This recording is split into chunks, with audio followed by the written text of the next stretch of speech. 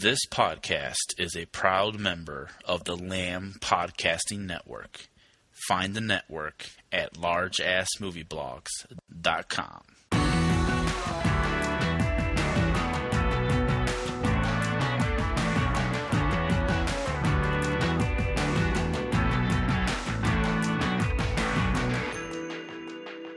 Okay, hello and welcome to the Blueprint Review podcast.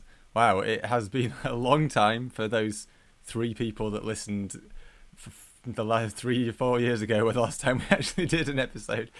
But yeah, we're back. I kind of had a random decision to resurrect the podcast, but I wanted to kind of do it in a different vein, because in the past the podcast was kind of quite separate from the site. The podcast was more focused on cinema releases and just general kind of ramble around big new films and things like that. But because the website is so primarily focused on home entertainment releases, on especially Blu-rays these days, I thought, why not bring the podcast back but keep it more in line with the usual stuff that we talk about on the website.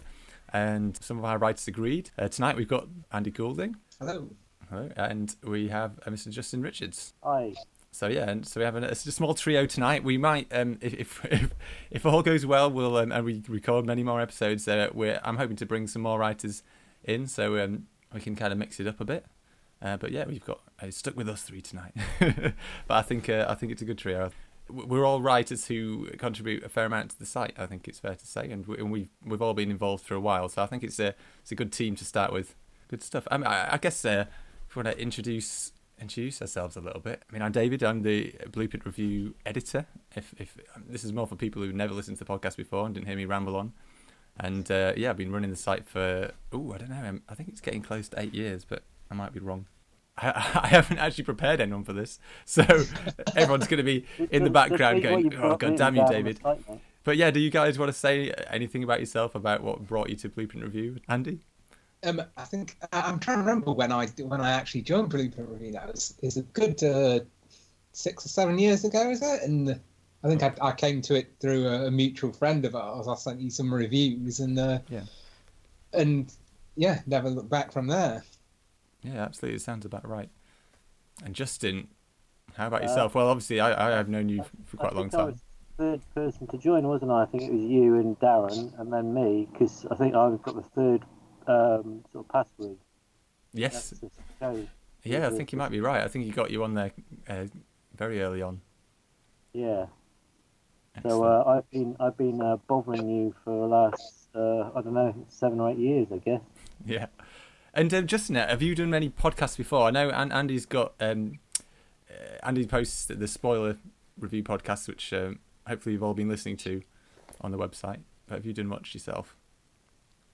Well, I used to do Odd IT for when I used to work at BCS, if you recall, which was talking about sort of modern technology and weird IT stories from around the world. But on a film basis, I guess the closest I've come to doing a film podcast was when I used to help a friend of mine, Mark Levera, do a radio show called Movies and Music. In fact, I think we had you on. Yeah, I was going to say yes. I did guest on the show. It was good fun. I remember that. And that was for Bristol local radio, so it was Bristol FM, I think.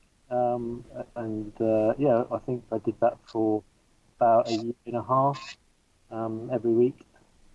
Cool, excellent. And how about the spoiler? What are the plans for spoiler? I think I saw on Facebook there's something in the pipeline. Yeah, we're working on the I think it's I can't remember if it's the 7th or 8th series at the minute, but we've got 2 of them done already. One on Singing in the Rain and one on Hand of the Baskervilles, the book. And then we've got an upcoming recording in July for one on Bohemian Rhapsody, which I still haven't seen yet. So cool. So excellent, something to look forward to there. Fantastic.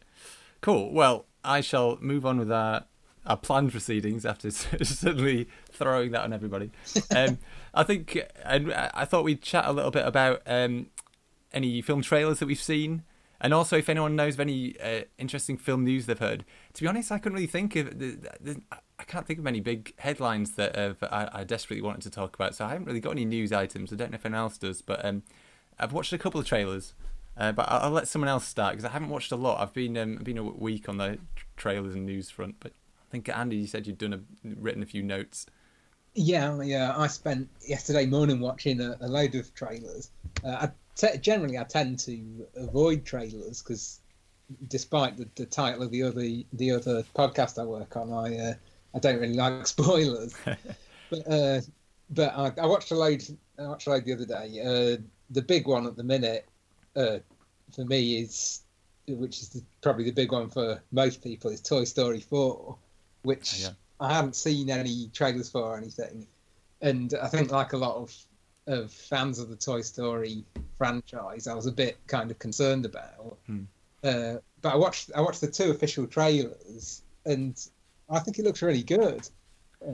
Really sorry. Yeah, I was just going to agree. Really, I was just going to say, it does. I think, and it's actually out now, isn't it? I think there have been, at least it isn't in the US, and the reviews have been pretty positive. So it's last time I saw it was 100% on Rotten Tomatoes. So wow, very positive. Yeah. Yeah, it's supposed to be the last one because they interviewed Tom Hanks on the Graham Norton show on Friday night. Yeah. And he seemed to indicate it was going to be the last one that they were going to do. I'm sure they said that the last time, so we'll see. Yeah, I think so. But there was a lot of debate about, say, one of a new character, which was actually a plastic spoon/fork, a spork, as I think they call it.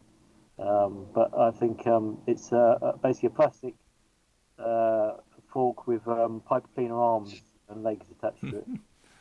Yeah, I'm hoping to watch it next week. It's my birthday next week, and I'm hoping to take the kids along.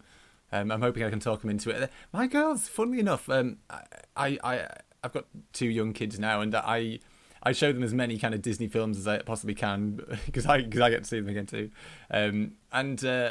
But I must admit, the Toy Story ones they're not huge Toy Story fans, which is always a surprise. It seems to be so popular, and I always loved it. They liked the first one and the second one, but they weren't like crazy about it. And the third one they just found a bit too scary, and it does go to some quite dark places towards the end. So they weren't that excited about the fourth one, but I think they are going to be up for it because I think some of their friends in school have talked about it, and we brought home like from work. Anna, my wife, brought home a Toy Story 4 drinks bottle that Ayla uses and that both the girls use, and I think I'm starting to get them excited about it, so hopefully next week I'll have seen it. Will they have a choice of whether they go or not? I think they'll be dragged.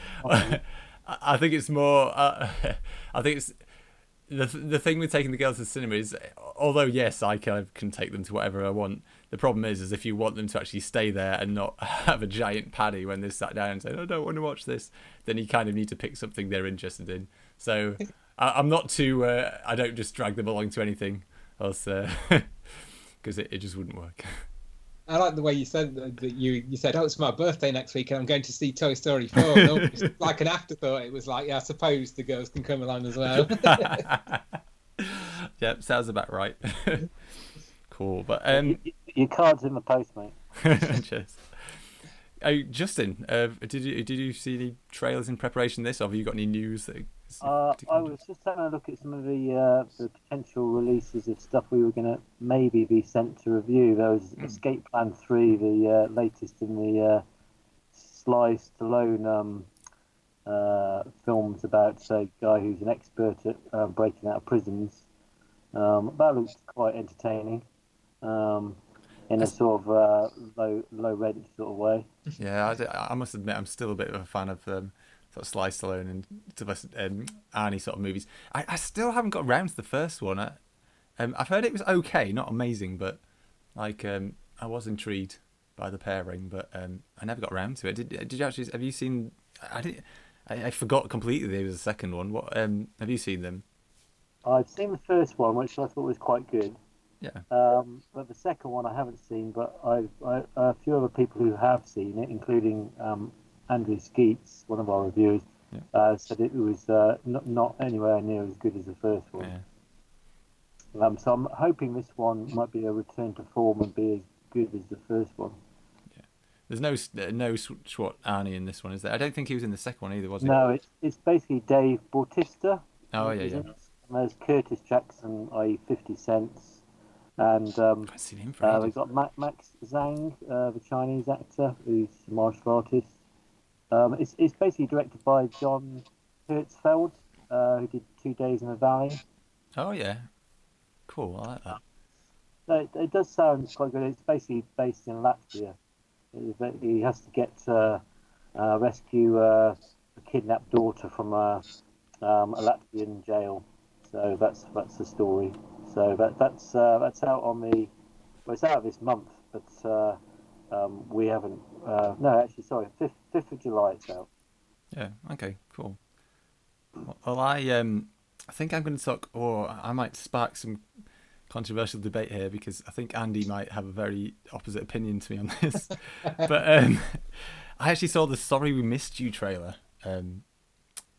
today because I thought all I've seen is loads of like low rent kids movie trailers recently that I can't be bothered to talk about. But so I thought I better watch something a bit classier. And the "Sorry We Missed You" trailer, which is Ken Loach's latest film. And the caveat to this, and this is what might rub Andy up the wrong way, is I'm not a massive fan of his last film. In fact, I'm really hit and miss with the director in general. I adore Kes. I think it's incredible. But a lot of his later stuff, I don't get into. I just...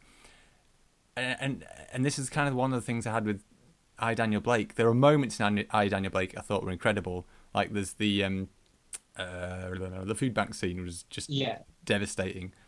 But a lot of the rest of it does too much of the things that I don't like about later Ken Loach. It just feels very heavy-handed. It kind of like his message is very bluntly told, and there's never really another side to it. It's very one-sided, which is another way of saying it. But so I wasn't a mass. As I say, I wanted to like it, and I liked a lot of it. But overall, I kind of by the end I was a bit like, ugh. And there were just a few steps too far towards the end. But anyway, that's that film. I'm going off on about a different film. But I kind of had that baggage when I went to watch the Sorry We Missed You trailer.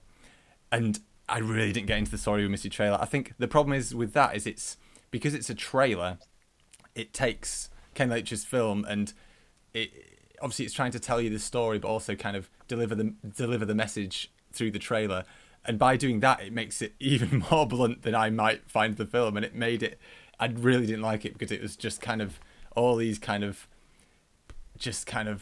I don't know, ludicrously... what's the phrase? Kind of banging the nail on the head every time, sort of. And I don't know, it just felt really cheesy in trailer form. I think, obviously, as a film, I'm sure it's a lot better. And I'm sure that it will have more subtleties in there. But on the trailer, it was just like hammering everything home so much. It just felt almost like a parody of Ken Loach. And I don't know, I just thought it was quite a bad trailer. Well, the summary on IMDb for the film is a hard-up delivery driver and his wife struggled to get by in modern-day England. Yeah. Probably I feel good for the summer. Yeah, it's basically just a massive attack on 0 Hours Contracts. That's the thing. I mean, it's difficult to moan about his films because the messages he makes are important ones, and he's usually right in kind of siding with the side that he takes. But I don't know. I prefer my dramas kind of. I'm a bit weird. It's like I'm quite peculiar in my film taste because on one side I love over the top stuff, especially when it comes to action. Things like martial arts movies and stuff are my kind of guilty pleasure. I like them big, over the top, and ridiculous. But when it comes to drama, I like it as minimal as possible. I tend to lean towards some of the Ozu and stuff like that, where there's not really much happens at all, but you're giving that time to digest what's happening, and it's all about the I don't know. It's all about the subtleties of the relationships and things. Whereas I struggle with something more like Ken Loach, where it's a bit bigger and he's kind of hitting these kind of big messages. And I don't know. It might just be me, but yeah, I'm not going to rush out to see this. It's funny you brought that up actually, David. because when I was watching trailers the other day, I saw that trailer on there, and immediately I thought of how different our opinions were on our Daniel Blake. I thought, I won't watch that trailer because then I'll bring it up on the show and it'll be bad between us immediately. And our first time together, it'll screw everything up. But seeing as you've come in with like, yeah, let's shake it up. I haven't watched the trailer, and I'm sort of looking forward to it. But I am a bit like you with Ken Loach. I'm up and down with it, and like you, I love Kes, and I love Daniel Blake, and the ones that I've seen between that, there's some good ones and there's some solid ones, but I feel kind of the same way. He's not necessarily the most subtle director, and that's not always what he's trying to do. But it's and that's what I think. I was kind of with Daniel Blake. It's a thing that I felt strongly about, so I just sort of was happy to sit there and go, yeah, I'll go along with this whole diatribe because it matches what I feel. But like you say, it's not always enough, and obviously it's not always. I mean, I watch some films that have a very kind of conservative approach and a sort of an ideology which isn't in line with mine. It doesn't necessarily mean that I'm not going to enjoy them. No. In the same way that if you watch something where you agree with everything, doesn't necessarily mean you are going to. So, so yeah, I'm not sure how I feel about the new film because obviously I haven't seen the trailer, but it did strike me that I was a bit concerned that is it going to be a bit too similar to Daniel Blake? Is it just going to ride that wave of the reaction to that? Yeah, it does feel like quite a similar film. Kind of a slightly different topic, but it's not obviously totally unrelated. So it did feel very similar, and I think some of the feedback in Cannes has been mixed. Some people really liked it, but there's quite a few people that are kind of saying it's just him kind of treading water, and that's kind of what the feeling I got from the trailer. But I don't know, it's one of those films that, as I say, I probably wouldn't rush out to see it, but I'd still be intrigued. I think, as I say, the memories of Kes and some of his other work kind of are still there. So I'd probably give it a try, but we'll see. Wait and see. In all the reviews. Coming off the back of what you just said about drama and like in dramas, how you like very like not much to happen. One trailer that I watched was The Dead Don't Die, which is the new Jim Jarmusch film, and I'm not sure how I feel about that because I'm a massive Jim Jarmusch fan, and I like the films that I like best of his tend to be like the very kind of low key ones, very like for instance, I love Patterson far more than I liked Only Lovers Left Alive, which was a bit more high concept, but I'm with you there, definitely. Didn't work as well. And so this one seems a bit more. I mean, it's a zombie film, and from the trailer, it's got a great cast, and it looks like it'd be solidly entertaining, but it didn't feel like it was doing anything that would excite me. If the name Jim Jarmusch wasn't attached to it, and I saw that trailer, I think I'll probably watch that when it comes around on TV, but I'm not going to rush out to see it.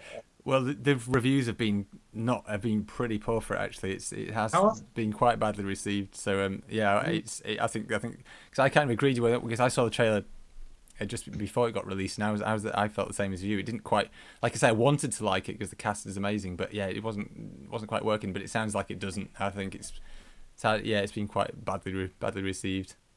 So probably one to avoid. Unfortunately, as I say, a waste of a great cast by the sounds of things. You never know. Some people have liked it, but possibly not. Cool. Well, I'm aware. We were talking earlier about, will we ramble? We've taken quite a long time just talking about trailers, so I think if we move on. And as I say, the idea now with the kind of resurrected podcast, Blueprint Review Point 2 or whatever, we're going to focus more on the home entertainment releases. So what I thought we'd do is kind of each pick something that we've watched over the last month, and it might seem slightly pointless to very ardent Blueprint Review readers because we've already written up some of these reviews, but I think talking about it can be different. I think having that conversation and kind of getting some different opinions can be helpful. So what we're going to do, we're both going to kind of pick I don't know if it's necessarily going to be our release of the month, because it might be interesting to review some that we don't like. But personally, I might start, and I'm going to pick a film that really stood out to me this month, and that was Scum, Alan Clark's film from 1979. I should bring up the details so I'm not getting all these wrong. Which has been released by Indicator on a special edition Blu-ray.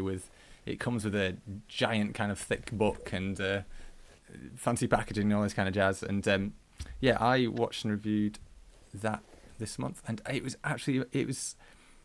I'll give some background about the film first. Actually, it was for those of you who don't know, it originally started life as it was made as a made-for-TV film, or they called them television plays.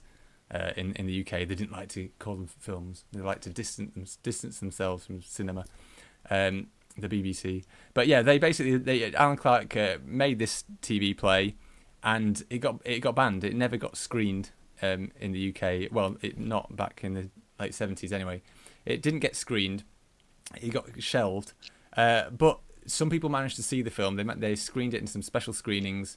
And people saw it, and they were absolutely blown away by it. They said it was amazing. So Clark was approached with the idea of turning it into a film, and he jumped on that. And 2 years later, they reshot the whole thing, because they weren't allowed to just take the footage and just release it in cinemas. They had to redo the whole thing from scratch, which must have been a giant pain in the ass. But they reshot it. There are slight changes in cast. I mean, obviously a lot of them very minor casts have probably changed, but. Most notably, the character of Archer changed actors. I'm trying to get the details up, but my internet seems to have gone on my phone. But yeah, they changed the cast a little, but largely it was kept the same. And the script was changed dramatically at first when they started moving into pre-production. But when because a different writer came on board, but when the original writer was horrified by it, he saw this new script and was horrified by it. He kind of angrily approached Alan Clark, and they came to an agreement, and the original writer rewrote it, and they brought it back in line to what the original film was like. And so they made the film, a remake of the original, and that came out, and it was very well received. And the film itself, it's all set in Borstal in England, which is Borstal, for those who don't know, it's like it's basically like a prison for young people, really kind of who aren't old enough to go to prison. They go to these kind of institutions, but they were just like prisons. It wasn't like a kind of reform wasn't really on the menu back then, or they didn't really try and reform them as best they could. They just if the film is anything to go by anyway, they just treat them like animals, and they kind of provoke them to fight each other. And so the film sees Ray Winston's character, a very young Ray Winston, which is really strange to see. And he's a new inmate here, but he's got a bad reputation for he was one of the daddies, as they call them, which is like the boss of the prisoners in his former prison before he came here. And so this reputation precedes him, and not to the guards as well as to the inmates. So the guards instantly kind of, because he beat up a guard in the previous prisoner, the guards are instantly like beating him up and giving him a hard time. But equally, the daddy of this new borstal that he's gone to obviously sees this hard case come in. He's like, he doesn't want him stepping on his turf or whatever. So he gives him trouble as well. And so part of the story is kind of Ray Winston eventually becoming the daddy himself, kind of about halfway through. But also you follow the stories of some of the other inmates, and it just kind of goes on from there. I don't want to spoil everything. And it's such a bleak and tough and brutal film. It really, really hit me. It was actually the final, well, not the very final, but the climactic scene was so devastating and so powerful. I don't want to say what happened, but it really messed me up. Like, I struggled to sleep that night because it was just etched in my mind. It's deeply, deeply disturbing, and I just thought it was fantastic. The style that Alan Clark utilises. It's very cold. His camera keeps either very steady, or if it moves, it's kind of quite smooth. I don't think they used steady cams. They didn't have the money, but a lot of dollies and tracks are just very good handheld work, and it gives it and this cold look and this kind of static camera, it kind of accentuates the kind of institutionalized situation that they're in, and it just makes it ever more powerful. Whereas I think these days a lot of if something's trying to be gritty and edgy, it'd be all handheld and a bit cameras shaking around and everything's intense. Whereas this holds shots are held for a long time. There's a lot of long takes and long conversations and things, and when the violence comes, it's often very short and sharp and just brutal. Other than a couple of scenes which are like giant riots, which are a bit different. And the film was just immensely powerful. It really, really, really was. I mean, you could argue, like I said with Ken Loach's films, that his messages are blatantly clear. After moaning about that with Ken Loach, but I don't know, that I've just found the film so powerful I didn't mind. There's a scene where there's one character, the Archer character, where he openly like debates the prison system with one of the guards, and that was a bit on the nose. It's probably the only kind of complaint I have about the film, but at the same time, that scene's so well done. It almost reminded me of the famous scene in Hunger, where there's an almost 15-minute conversation with the camera not moving, and there is a bit of a cut later on in this scene, but still it's largely pretty static and just two people kind of discussing something in detail. It's very intelligent and thought-provoking and brilliantly acted, and it just blew me away. But yeah, have either of you guys seen it? Surprisingly, I've never seen it. It's been one of these films that's always been kind of on my radar, and I kind of I lump it in with kind of a TV drama from that era, British TV drama, which is something that I'm really into. It's all like the early sort of TV films of Mike Leigh and things like Made in Britain and that kind of thing, which I love. I've always kind of grouped it in my head with that. So I don't know why. I think it's just one of those films that I think, like say, I knew it was going to be so bleak and hard hitting that you put it off. Made in Britain is actually made by Alan Clark. Yeah, I was going to say, I think that is an Alan Clark. Oh, it is, isn't it? Yeah, of course. He made it about 3 years after he did the initial Scum.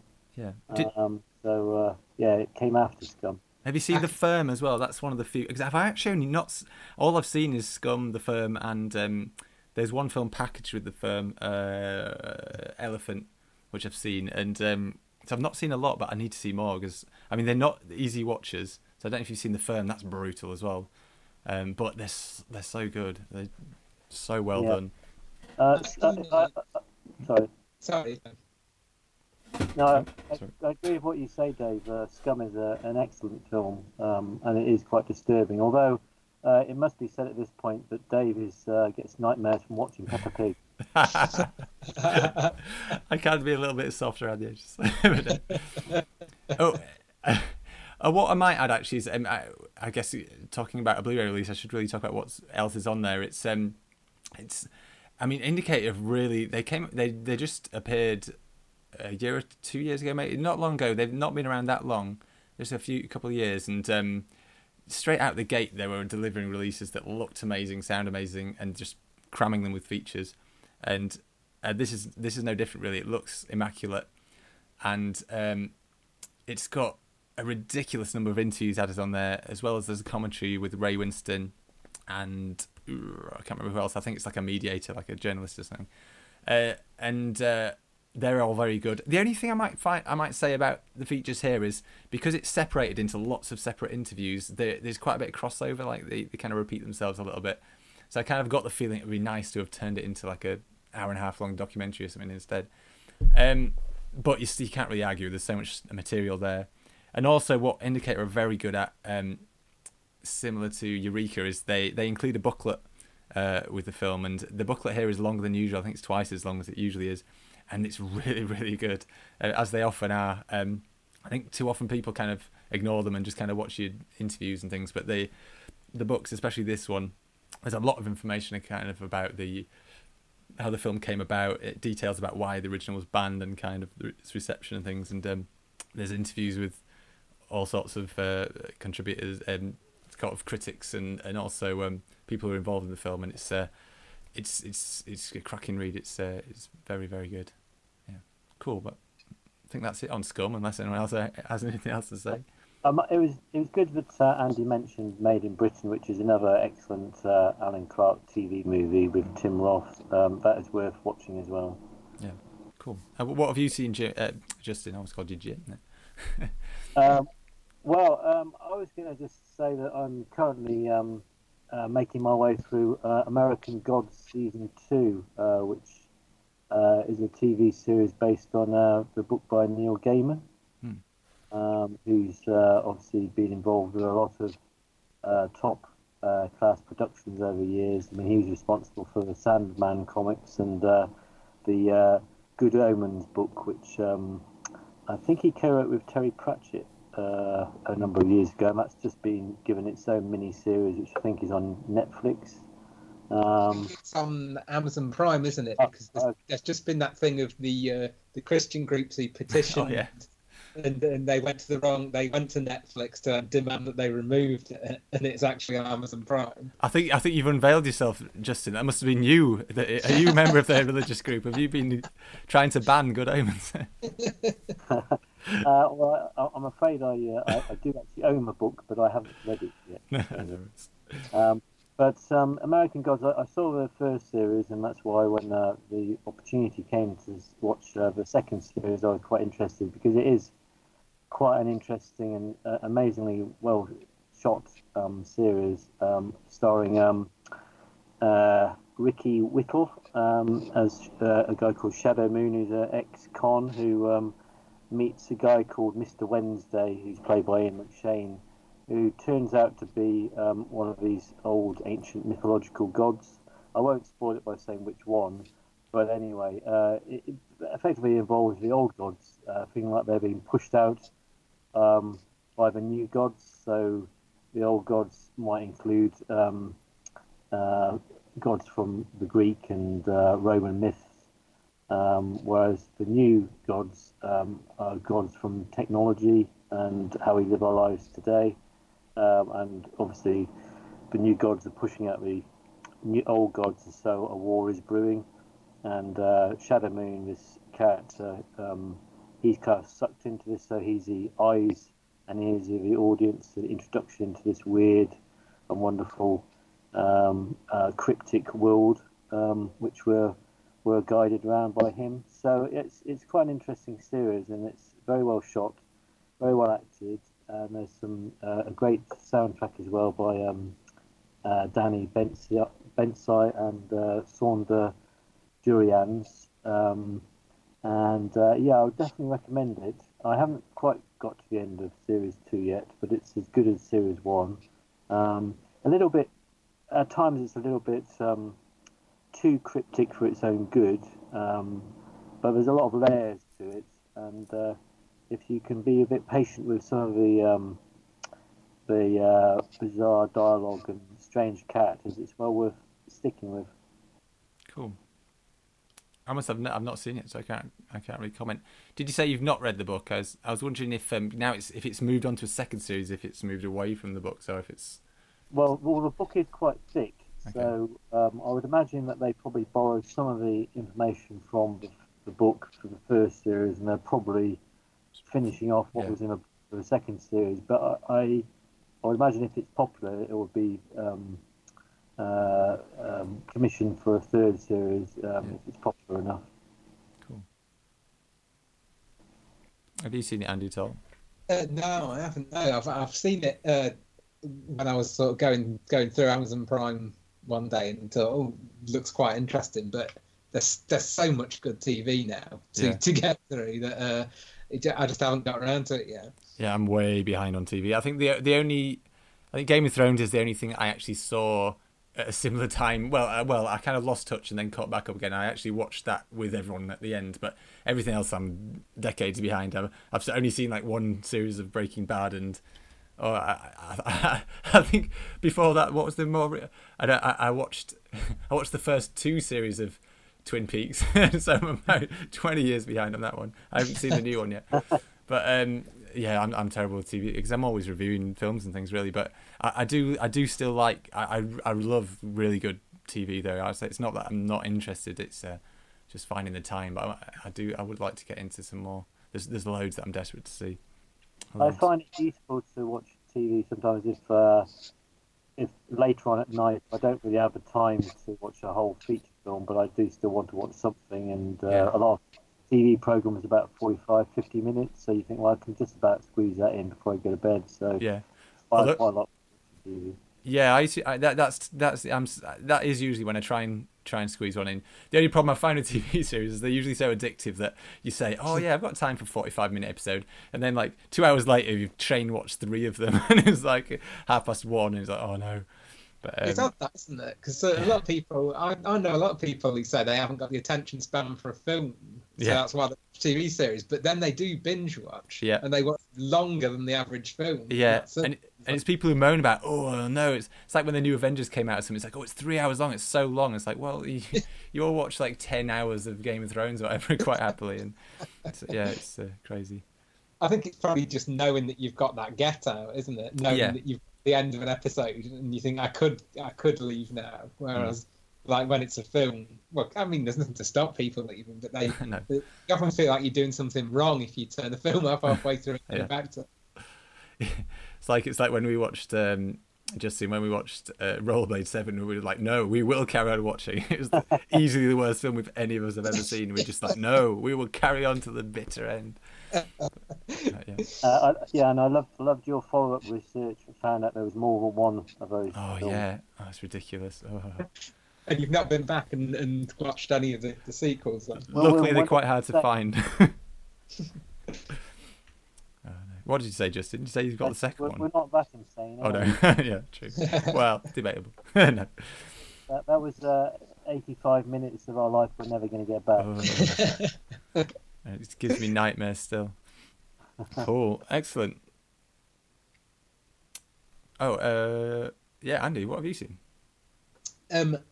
This month I watched Can You Ever Forgive Me, which is the Mariel Heller film, which had a bit of Oscar buzz.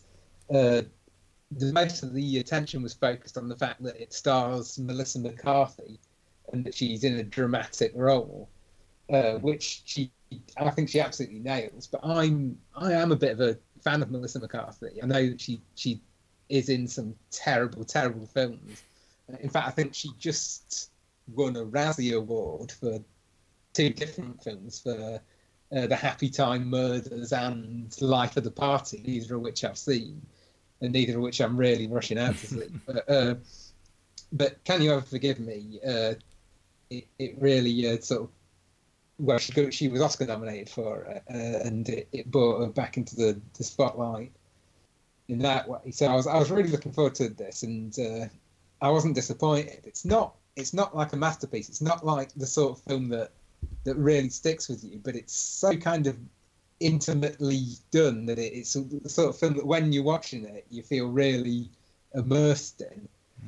It's the story of, it's based on a true story of Lee Israel, who was kind of, she was a biographer who had several biographies of famous people on bestseller lists throughout the 70s and 80s. But by the early 90s, she'd kind of tailed off a bit. No one was interested in her work. She was working on this biography of Fanny Bryce, and everyone was telling her, no one wants a biography of Fanny Bryce. No one's interested in this work you're doing. But she was like doggedly determined that it was important work and she was going to push on with it. But in the meantime, she had to make money to support herself. So what she starts doing is she finds these letters from Fanny Bryce while she's researching it. It's just like correspondence, and she takes it to sell it to like an antique dealer, and they give her a small amount for it, but they say the content of the letter wasn't that interesting. So she takes the other one that she found and she adds her own postscript to it, putting like a sort of witticism on the end, which immediately makes it more interesting, which immediately means she can sell it for more money. So what she then does is she sets up this kind of sideline of writing fake correspondence from famous people like Noel Coward and Dorothy Parker, and she kind of trains herself to write in the style of these famous people, and then forges their signatures on the letter, and she starts selling these letters, and and that way she manages to sort of fund her lifestyle. She does all this with the assistance of a friend she's made at the local pub called Jack Hock, who's played by Richard E. Grant, and he was the other big kind of focus of when this film came out, because he got his first Oscar nomination for this, which a lot of people found surprising.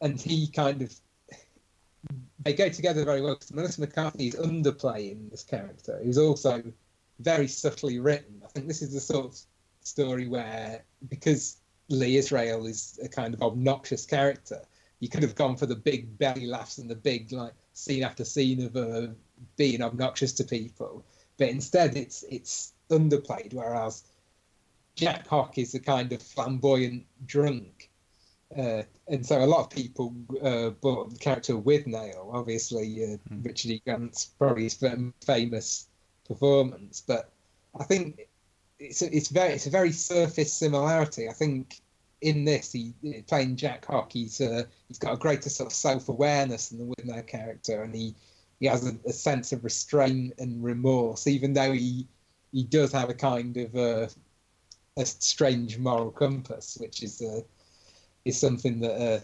characterises a lot of the people in the film. So yeah, I thought it was really well done. It was really really gripping. It's written by Nicole Holofcener, who's a really good indie director who started out in the 90s with a great little independent film called Walking and Talking, which I really love. And she has a very sort of subtle way of writing, so I think she was the right person to give this story to, because she knows it's a small story. She knows this whole thing is a 2-bit operation, and the screenplay is written in a way which never suggests that we should be in suspense as to whether things are going to work out. We know that she's going to get caught. We know it's going to go downhill. I don't think that's really a spoiler to say.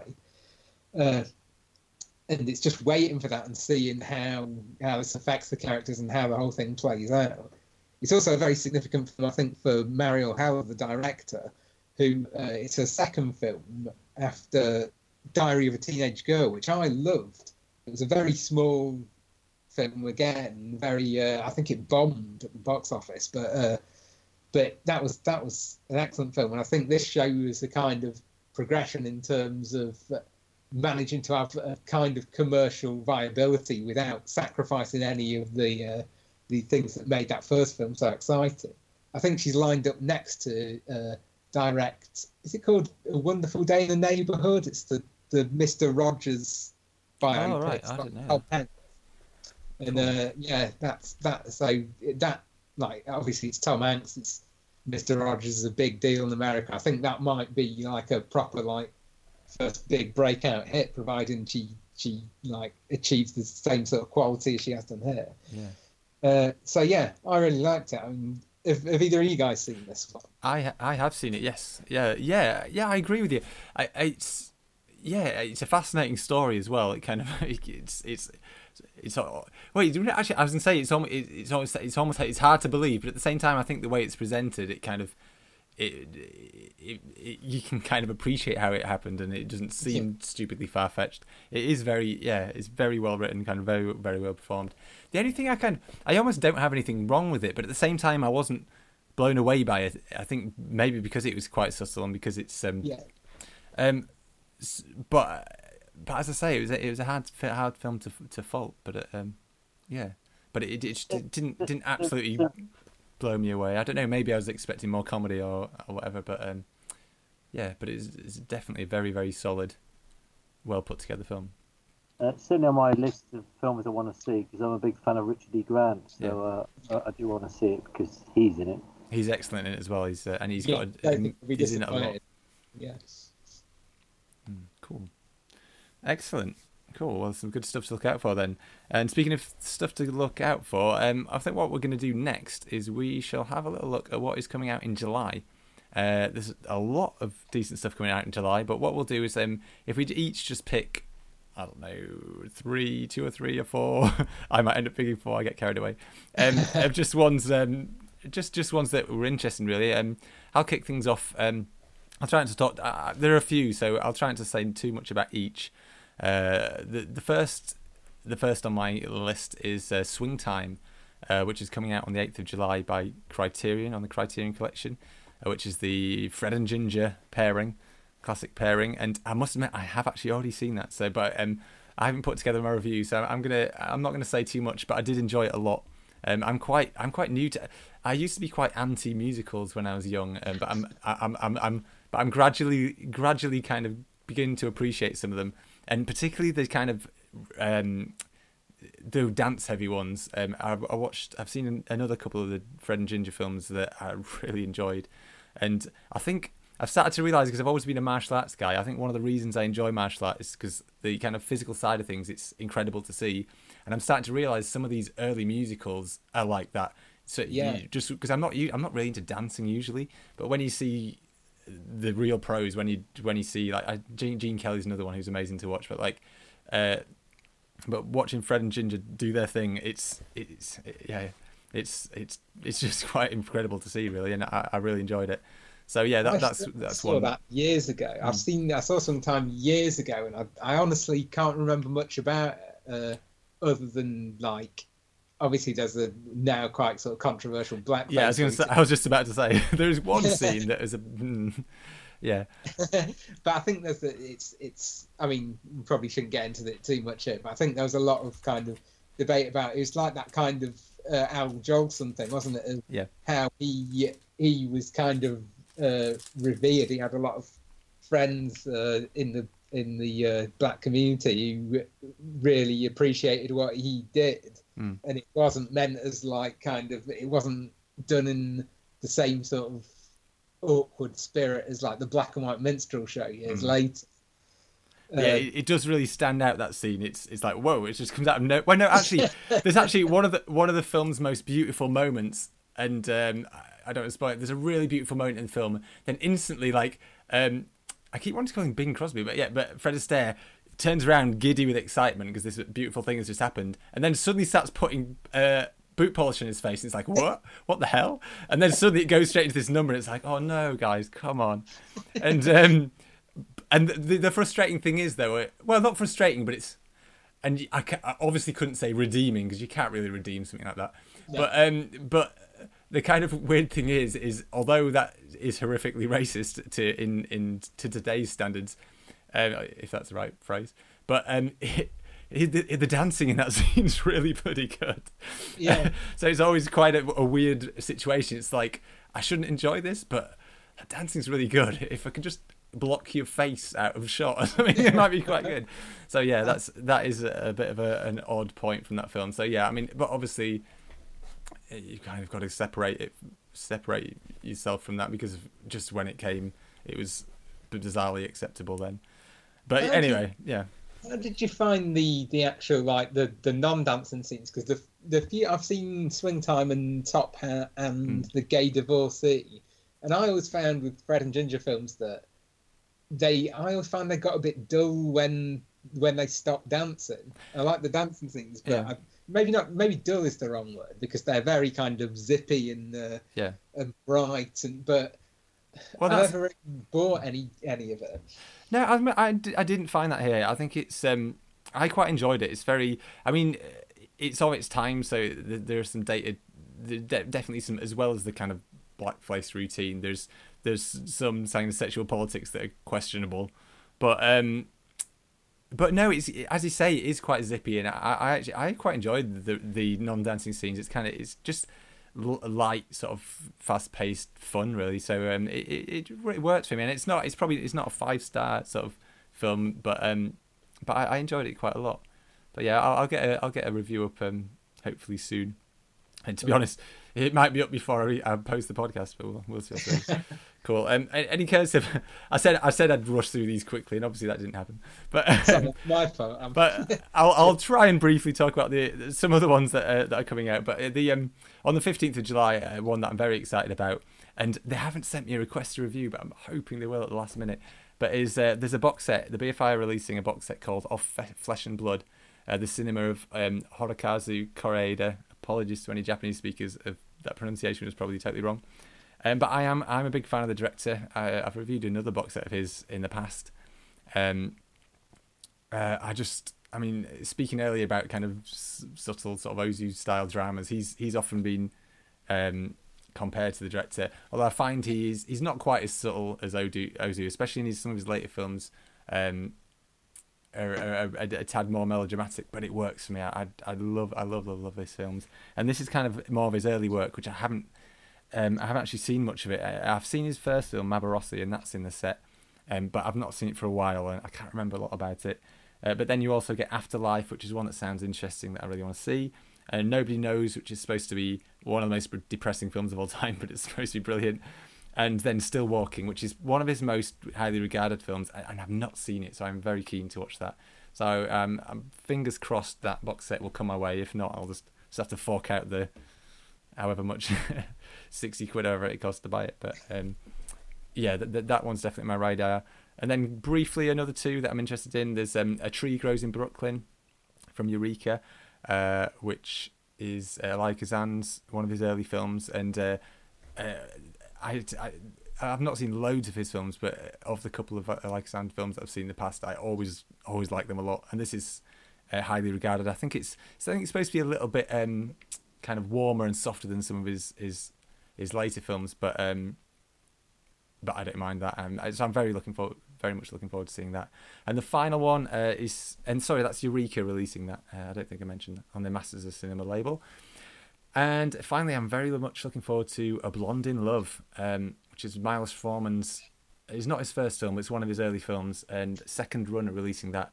I've ever since we've started reviewing stuff for Second Run, I've kind of been discovering Czechoslovakian and other Eastern European cinema, but particularly the Czech New Wave. And there's been one or two that I haven't quite got into, some of the more surreal ones. But definitely the work of Milos Forman and a couple of the other Czech New Wave titles I've absolutely been blown away by. I just love the style. It's got a kind of a naturalism to it, whilst also throwing in some kind of a lot of humour and sort of satire and things. And I've heard A Blonde in Love is one of his better sort of early films, so I'm very much looking forward to seeing that. Yeah, cool. That sounds cool, because it was Milos Forman who made The Fireman's Ball, wasn't it? Yes, that's one of the ones that I had to see, yeah. I love that film. It's fantastic. So unusual. And Black Peter, that's the film he did just before Blonde in Love. That's another one I reviewed, and that was brilliant. I haven't seen that. That's very, very, very good. So I'm really, really looking forward to this one. Yeah, cool. And Andy, how about you? What are you looking forward to?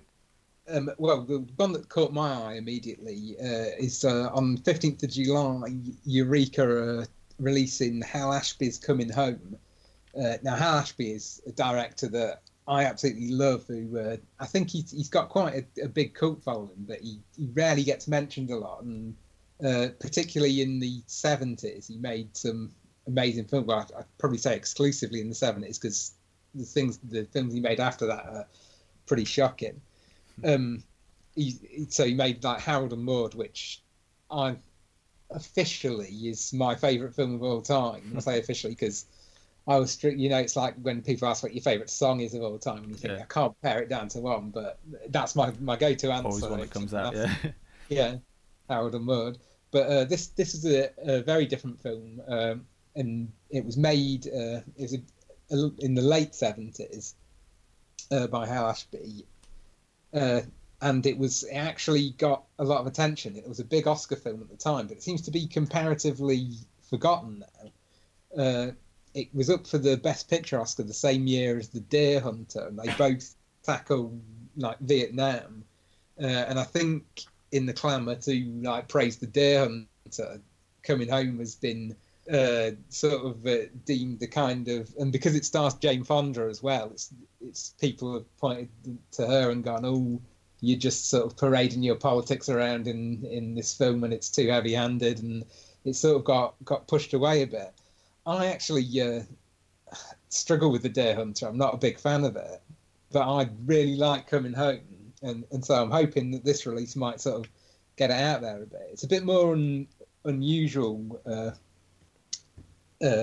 approach to the whole Vietnam thing. It focuses exclusively on what I suppose you would call the home front. So the people who are left behind, or the people who been and come back damaged from Vietnam.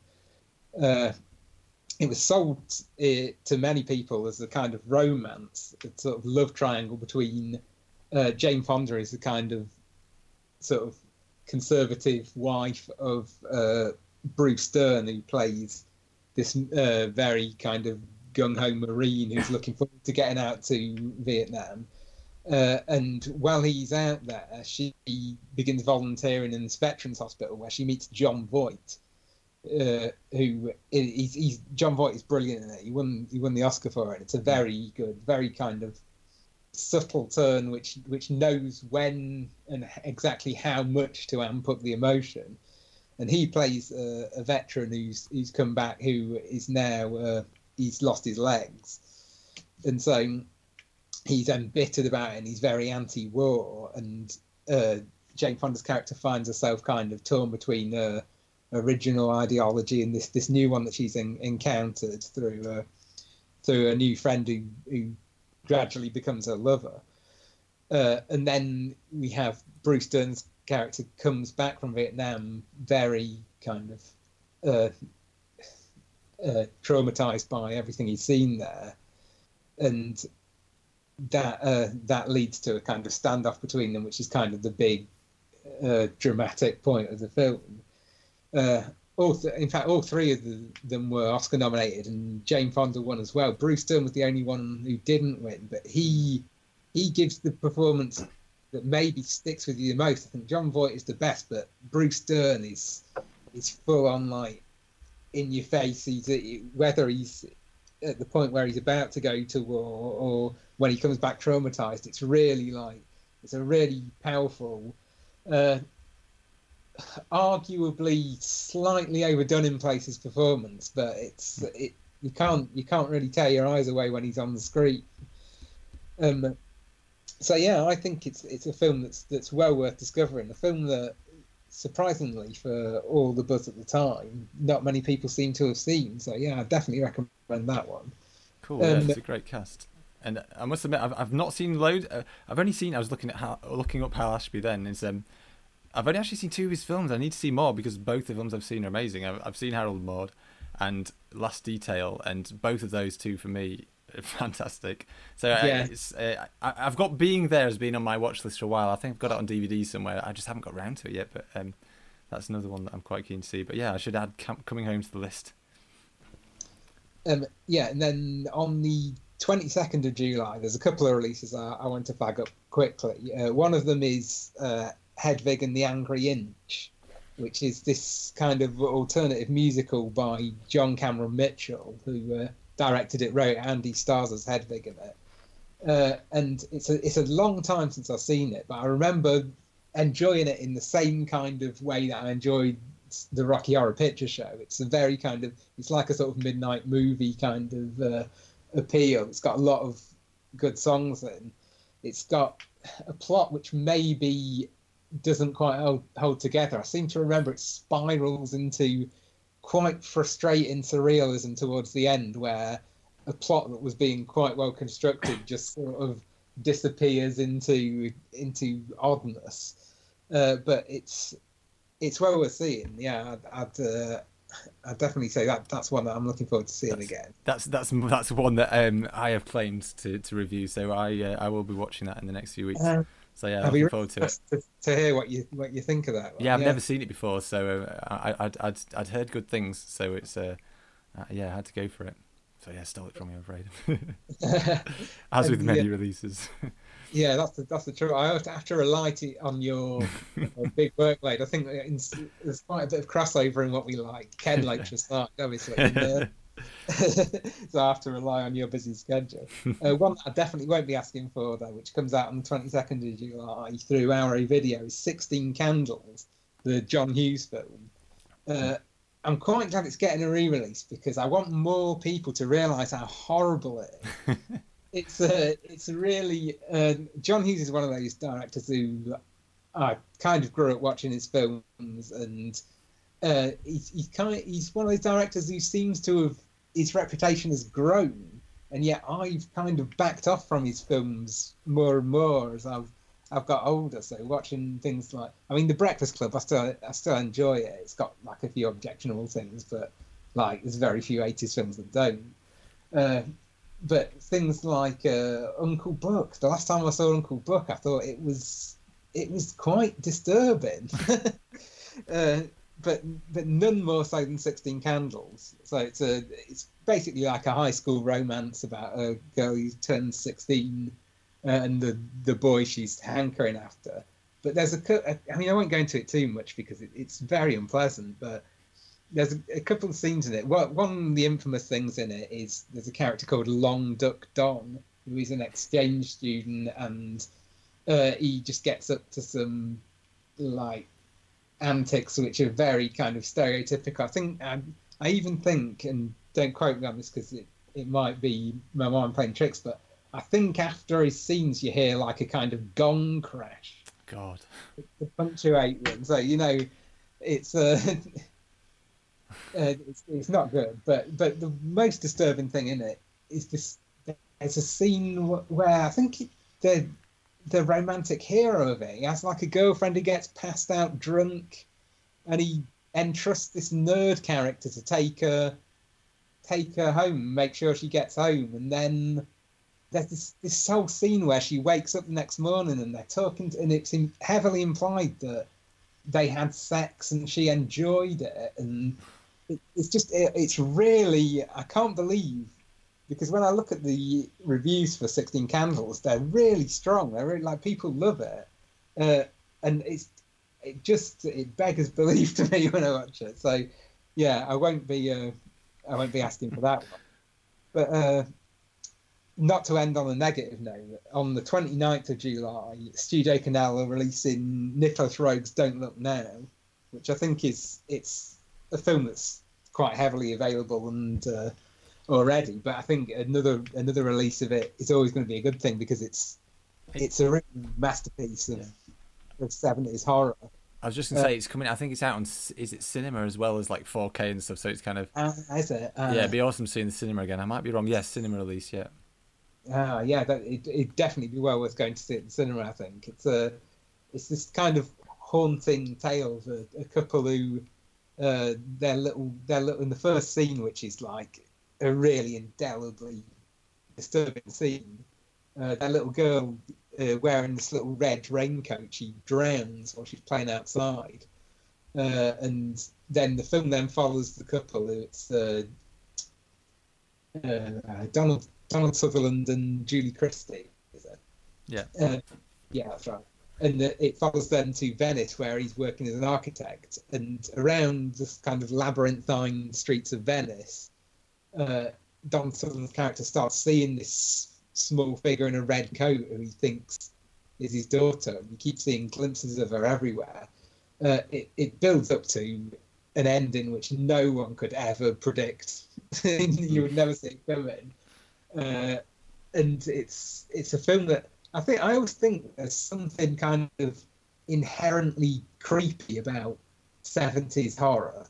Not just horror, just 70s filmmaking. It's kind of the dirty, rough around the edges look. It's that kind of heavy set grain, isn't it? And it's kind of got a bit of a dark, sort of dirty sort of look to it sometimes.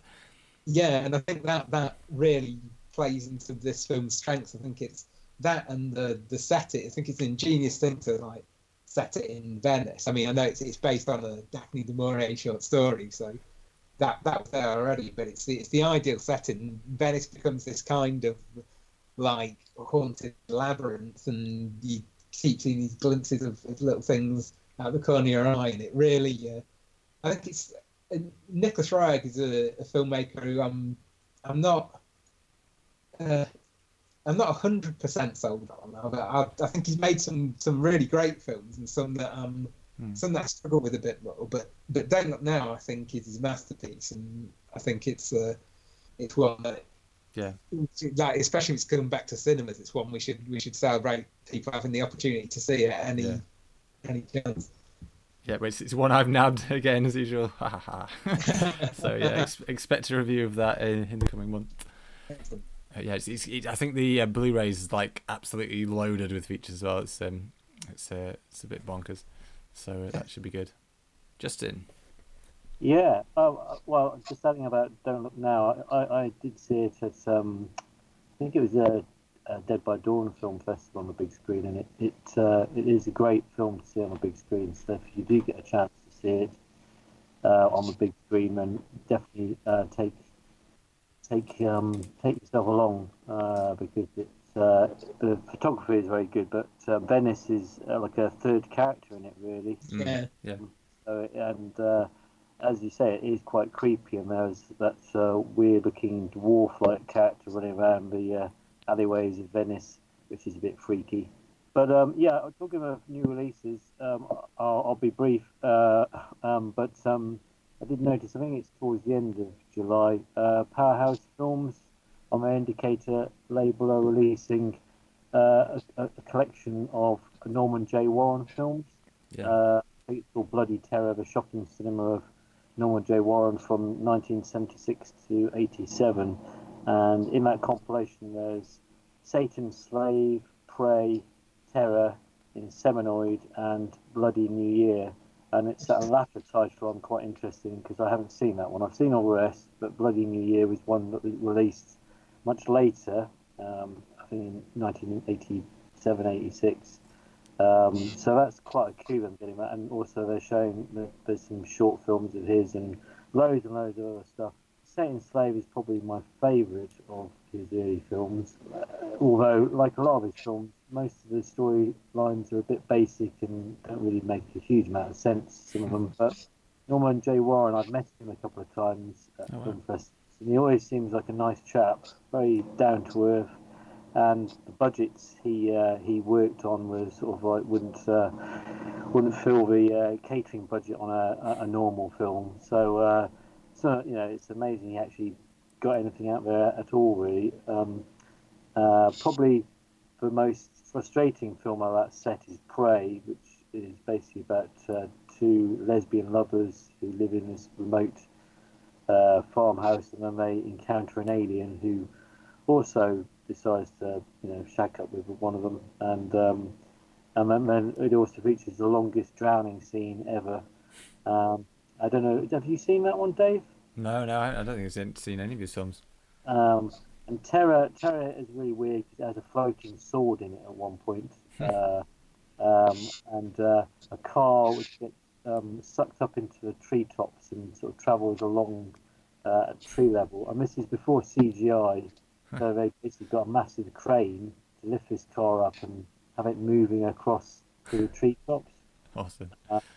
Which is very strange. And Inseminoid was a bit of a rip-off of Alien, but is a bit rapey, with aliens raping Judy Geeson, who then gives birth to these alien baby things that she viciously protects from the other astronauts. So that one's quite freaky. And go back to Satan's Slave, that's kind of something that Dennis Wheatley might have written back in the 40s or 50s. But it does feature Michael Gough, who is a favourite actor of mine, who people might remember as the butler for Michael Keaton's Batman. Oh, right. Yeah. But yeah, that's a box set that's definitely worth checking out. Cool. I think we should have. I think Scott is reviewing that, maybe. I think. Yeah. I thought, well, there's just so much there. I just didn't know if I had time to do it, so I let someone else do it. But it'd be interesting to see what he says about it. Yeah. Cool. Well, I guess that's everything then. Excellent. So there's plenty to look forward to. There's more, even more I could mention, to be honest. Sorry. Have you got more? Can I just shout out something? I'm just going to plug a friend's film. Well, it's kind of a film I've been involved in as well, but not that much. But as you know, my business partner Andrew Diamond, he's been helping other filmmakers, and one film that he helped rescue is a sort of found footage horror film called #FollowMe, and it's just literally had its release, so it's now out on Prime Video, and I think it's out on a couple of other streaming services. Basically, it's by first-time director Sam Hardy, He's a really good guy, an ex mixed martial artist, and it's basically about three women from the UK who travel over to America. One's a YouTube vlogger, and it's a found footage sort of horror film, which they've kind of come to the end of that cycle, so it's right at the tail end of that cycle. But it's actually well put together, and it also kind of highlights the dangers of social media to young people, really, and about stalkers and about not trusting everybody you meet on social media. So, but it's worth checking out. That's #follow me. I thought I'd just get a little plug in there. Well, yeah, that leads me into it. I should make a plug really, because I imagine we probably mentioned it in some of the earlier podcasts, but especially when Darren was on. But Darren's first feature film, which was formerly called Vigilante. I think if we ever talked about it before, we would have said Vigilante. But it's now called, rebranded as Small Town Hero. But that got released in May, so that is available for everyone to watch now, which I thoroughly recommend because I worked on it. But yeah, it's available on, I think, most streaming. It's available as a digital download on Amazon, iTunes, Google Play, Microsoft, all the kind of major places. You can either rent it or buy it. Yeah, I mean, I can't review it because I worked on it, so I can't comment, but I thoroughly recommend everyone check it out anyway. Who's distributing it, then? It's distributed by Evolutionary Films. Yeah, they picked it up, Okay. and they're releasing it for us, which is fantastic.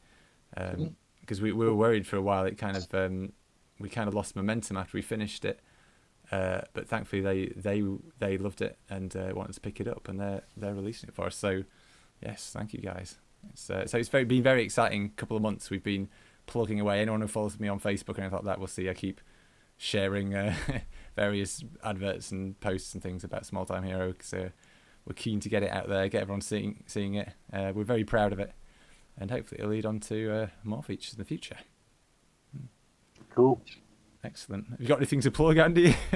Not really, no. Just keep an eye out for the new episodes of Spoiler, which we're hoping we can start putting out in either July or August time.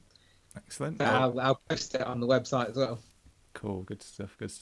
I guess also I wanted to use this kind of outro just to plug what is happening at the site at the moment. Andy's been posting. You've been posting some lists. I was going to have a look. You've got one that's not quite finished yet, haven't you? The when can we expect the next tier of Disney Ranked? Yeah, I'm working on that at the moment. So I mean, if anyone's really dying to know what the top 20 is, you can work it out from what's left that are up at the minute. But I think there's some surprising choices in there. Maybe, I mean, people have seen that things like Fantasia and Frozen were in my lower tiers, so I think people might be surprised what comes out there. So I'll try and get that up this. As I say, this month there's not much of it left. Early next month, at the very latest, I'll try and get tier 1 of my Disney reviews up. Cool. Yeah. Is Song of the South in there? No, I focused. I focused on the one Disney have numbered it as what they call their Disney classics for specifically just the animated films. So because Song of the South includes live action, and because of other reasons, it's not included there.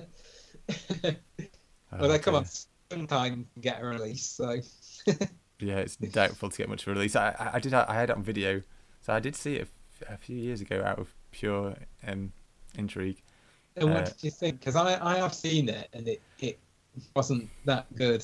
No, it's not particularly. I can't remember a lot about it. And it's only maybe 5-6 years ago when I saw it, and yeah, it's not particularly memorable. Yeah, and it's one of these ones. It's offensive in quite a.